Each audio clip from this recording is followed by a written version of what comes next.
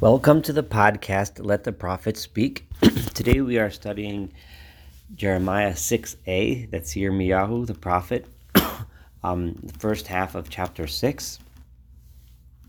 This is Saul Weinreb, the host of the podcast.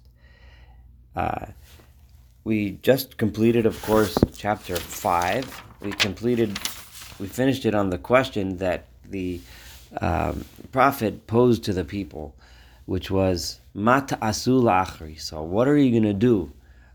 What are you, the people, going to do to fix this? What are you going to do to change this decree? I just told you about this terrible, terrible destruction that's coming. What are you going to do about it? Unfortunately, the prophet knew that the likelihood of the people changing was very low, and we see this repeatedly. He's constantly lamenting the fact that no one listens, no one cares, and that because of that, the destruction is going to come. But then he also constantly flips back to please, please, please listen. He never totally gives up, even though he realizes that the chances of the people turning around at this stage are close to zero, but not quite zero. After he ends with that question, Ma ta'asu la'achri, so what are you going to do about it? And he realizes that they're not going to do anything about it. He then goes back in chapter 6 to predicting the destruction that's coming because the people don't listen. So therefore we start verse 1 with the image of people not repenting, not changing their ways, not learning how to be honest and good and just and righteous, but rather people that are preparing for an inevitable war of destruction that's oncoming. So, let's start for verse 1. Ha'izu b'nei Binyamin. O children of Binyamin, remember the people of Binyamin, Benjamin, the tribe of Benjamin, was part of the southern kingdom. They were allies of Judah, so they were part of the Judean kingdom, and portions of Jerusalem were actually within the tribe of Benjamin's inheritance property. So there were Benjaminites living in Jerusalem. So he turns to the people of Benjamin and he says, "Flee, run from the inside Jerusalem, from the inside the city. The city is going to be attacked. Run out, get out of there." Uvitkoa, and in the city of Tekoa, Tiku Shofar. Tekoa is a city in the Judean desert, and the name Tekoa is, of course, very similar to the word tik'u, which means to blow a horn, tik'u shofar. So it's just a play on words here, and he's saying, in the town of Tekoa, blow the horn of warning. This is the horn, the air raid siren, so to speak. They're coming. The Beit HaKerem, and in the place of Beit HaKerem, which is a town near Jerusalem, which means that place of the vineyard. It was kind of in a valley. It was very it was more fertile, and there were vineyards there, so the city was called the Beit HaKerem. Su'umash Eis, raise a signal fire. In other words, warn people of the enemy coming. Kira. Why? What do you need to warn everyone about? Kira. Evil is coming, is appearing. Nishkefa means we can see evil coming from the north. V'shever gadol, and a great catastrophe is about to happen. Hanova v'hamu'unaga. This is verse 2. Damisi vastion. I used to compare. This word domisi could mean destroy. I'm going to go with compare, which is how the Metsudos translates it. I compared the daughter of Zion to a beautiful and delicate and a woman. This I believe here is really meant as more of a criticism than a compliment. If you remember back in chapter 4, verse 30, we had Yirmiyahu tell us, I've heard the sound of illness coming from Jerusalem. And what did she do?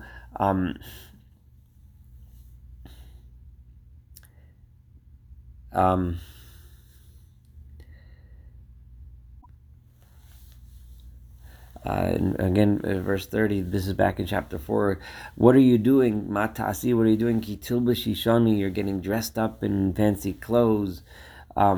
and putting on makeup and dressing yourself. There's a disaster coming. What are you doing? This, I think that's what it's referring to here. We also saw in chapter 5, verse 28, Shamnu ashtu, you fattened yourselves and so on. In other words, instead of being involved in the things that you need to prevent catastrophe, you're completely ignoring it and involving yourselves in unaga and tanug and pleasures and vanity. And therefore, verse 3, the shepherds and their flocks are going to come to you. I'm going to translate who are these shepherds and flocks. I'm going to talk about that in a second. They are blowing horns of warning against you. Ohalim saviv, they are setting their tents around you. Ra'u ish es yado, each person is preparing themselves and taking up their positions around the city of Jerusalem. Rashi and the Radak understand these shepherds to be the enemies, and the reason why they're being compared to flocks and shepherds is because there's large numbers and they gather around the city. The Mitzudos understands that they are being compared to shepherds. He doesn't say numbers wise, but he says being compared to shepherds because they are lowly like shepherds. They are people generally in the popular mind. A shepherd is a lower class, more base, less intellectual kind of person. Then that's how the Mitzudos understands this. I was trying to come up with a better understanding of this, because one usually thinks of shepherds and flocks as something more peaceful. So one idea I thought maybe it's referring to what will be after the destruction, that the city will be destroyed and it will become a field of shepherds, but that doesn't fit well into the context here. So I actually saw a much better understanding is that they're being compared to shepherds because of the ease of the conquering. The conquering will be so easy for them to conquer Jerusalem that they're like, that's why we're comparing them to shepherds. Yeah, they're a powerful nation. We did say that before, of course. The Goy Eson, we said last part, they're a powerful nation. But they could just as well have been shepherds. And once God had decreed the suffer, and that's why. So it's kind of like Rashi and Radak understanding them to being the numbers of enemies attacking, but they're being compared to shepherds because that's all they need to be in order to conquer Jerusalem at this time, at her time of terrible weakness. What do they say? Verse 4, Kadshu aleha milchama, prepare war against her. Kumu v'na'aleh b'tzahorayim, let's get up and go up there in the afternoon. And then they'll say, "Oh, Ilana Kifonim, oh no, we're in the middle of destroying. The day is almost over. We're running out of time. Let's keep going." As the evening comes, and usually that's the time when the fighting kind of stops, but they're being so successful, they want to keep going. So Kunu balayla, they say in verse 5. Let's get up and continue doing this even in the dark, even at night. V'nashchisa armnoseh, and let us destroy the fortresses that are in Jerusalem. Well, let's just keep on going. This is again referring to the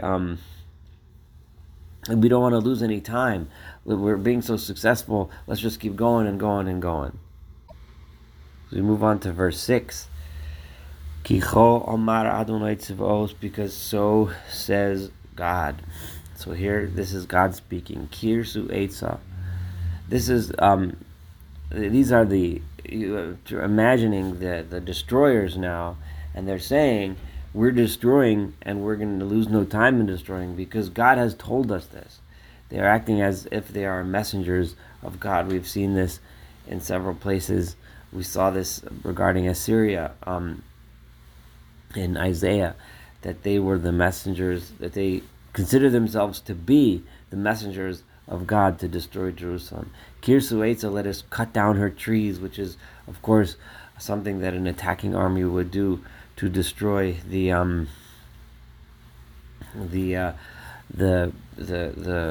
wood and the fruit, which was the source of sustenance and supplies for the city. V'shifchu al Yerushalayim Solal, let's pour down a siege ramp, and the shifchu, in other words, pour down the dirt so that we can build a ramp, so we can climb over the walls of Jerusalem. He ha'ir hafgad, this is the city which is set aside for punishment. Kula oshek b'kirba. There is so much oshek, so much.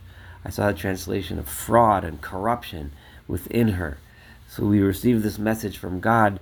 We will therefore go ahead and fulfill his desire to destroy the city. How bad is the city? God says. This could either be the people speaking, or it could be God speaking, or it could be the prophet speaking, for that matter.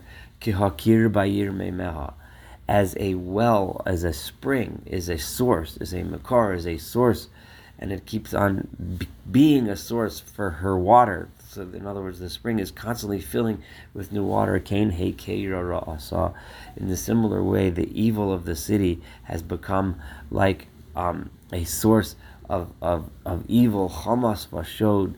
Hamas is oppression, where people use the system, so to speak, to take things away from the other, use their strength and power in society or physical power to take things away from others. The city is full of Hamas vashod, and people plundering one another. Yisham Abba. This is all we hear among them. It's people taking advantage of each other. Al ponai tamid. This, I'm sorry, I said before, this could be anyone speaking. I made a mistake. This is God speaking. Al ponai tamid. This is before me constantly. I constantly see this, and all I see is choli umaka, sickness and illness, meaning sickness of society, maka, and people striking each other with wounds. And then verse 8, Hivasri, this is God still speaking here, Hivasri Yerushalayim. Some also interpret this as now flipping to the prophet speaking. Hivasri Yerushalayim, accept your rebuke, listen, pen teka nafshi mimech, lest my I come to literally means remove my soul, or lest I come to hate you, right? Or not, pen asimech shimama, and then lest I completely destroy you, eretz lo noshava, and create you and turn you into a land that is not inhabited, that has no one residing there. This is really demonstrates that no matter what, there's constant prediction of destruction, but there's always a verse. There's always a place where God and or the prophet together come back and say, but there still is hope. You can still turn this around. Listen to what I'm telling you, you can still turn this around. There's never, no matter how desperate, no matter how awful the predictions of destruction are, there's always a chance. There's always a way to turn this around. There's always a way to listen. You don't have to take the steps of being ready for an inevitable war, but rather you can listen to this warning, heed it, and change your ways. Ko Amar Adonai Tzvaos, back to the destruction in verse 9. So says God. The prophet tells us the words of God are as follows: Olel Ye'olelu Chagefen She'eres Yisrael. They are going to pluck the grapes in the way the olelos are the remaining grapes. After the first harvest, they go back and harvest more. They go back and check and see what's left, what's hanging. The remnants of Israel, they were constantly they're going to destroy, and then they're going to go back and see what grapes are left and take those, and they're going to go back and do it again. Hashev yadcha, pass your hand again, kivotzer al salsilos, in the same way that a harvester is constantly goes back and checks if he left any grapes to see what the remaining grapes are. Rashi points out that we see how the exile from Jerusalem came in waves. First they exiled one king, and then another king, and then they got the remnants, and then the remnants of that. There was constant one destruction after another. Al mi adaberav aida.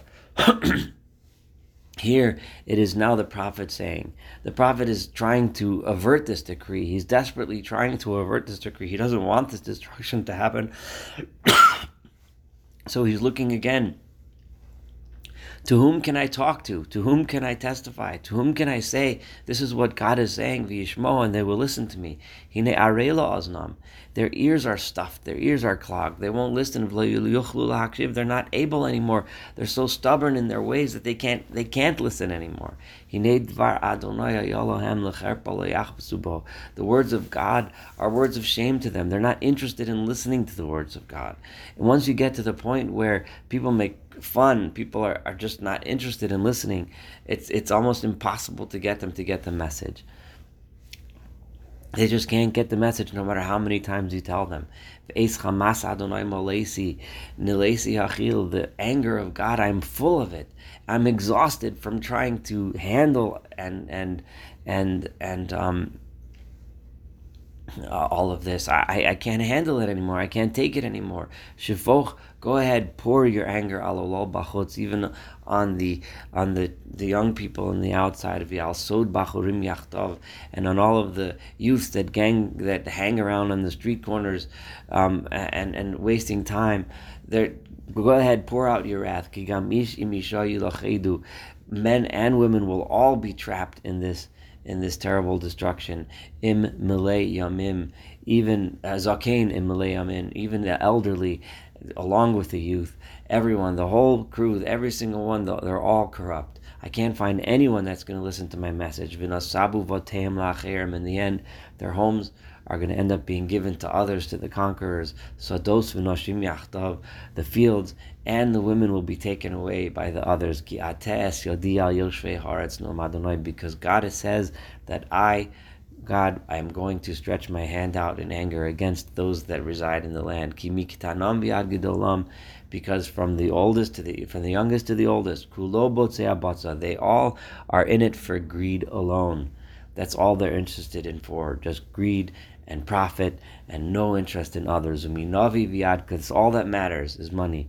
Uminavi viad kohen, and from their false prophets and their priests, they're all kulo oseshaka, they're all full of falsehood.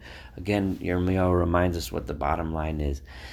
And those leaders, those supposed leaders, instead of listening to the word of God, vayirapu eshever al mi al nikala, this disaster that's befallen my nation, that they became so corrupt, they heal it. They give it healing with ease, with nothing. They say it's nothing. Lamar, all they say, shalom, shalom, everything's fine. Everything's going to be fine. Don't worry. Keep doing your bad stuff. Keep living the corrupt life that you're living. But, however, v'ein shalom, there is no peace. They have it all wrong. It's a terrible, terrible mess. Hovishu, they have done something so horribly embarrassing, ki to'eva asu, because what they have done is so disgusting, to the extent that gam bosh lo yavoshu, they're not even embarrassed about what they've done. Gam hachlim lo yado, they don't even know shame. They don't know embarrassment. They're not embarrassed at all. They're proud of what they do.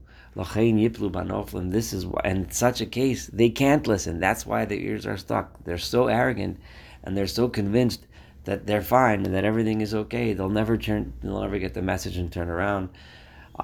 Therefore, the Yiplu Banoflim, they are going to fall among those that fall. The Eis Pikatim, at the time that I remember them for punishment, Yikashlu, that's when they will trip up. Amar Adonai, so says God. Thank you so much for listening to 6a. Looking forward to studying 6b and completing chapter 6 together. Unfortunately, this one can remind us so much of things we see where people become so arrogant and so narcissistic and so much believe in themselves that they are unwilling to even be embarrassed or ashamed for the bad that they've done. Let us hope that we can see some redemption.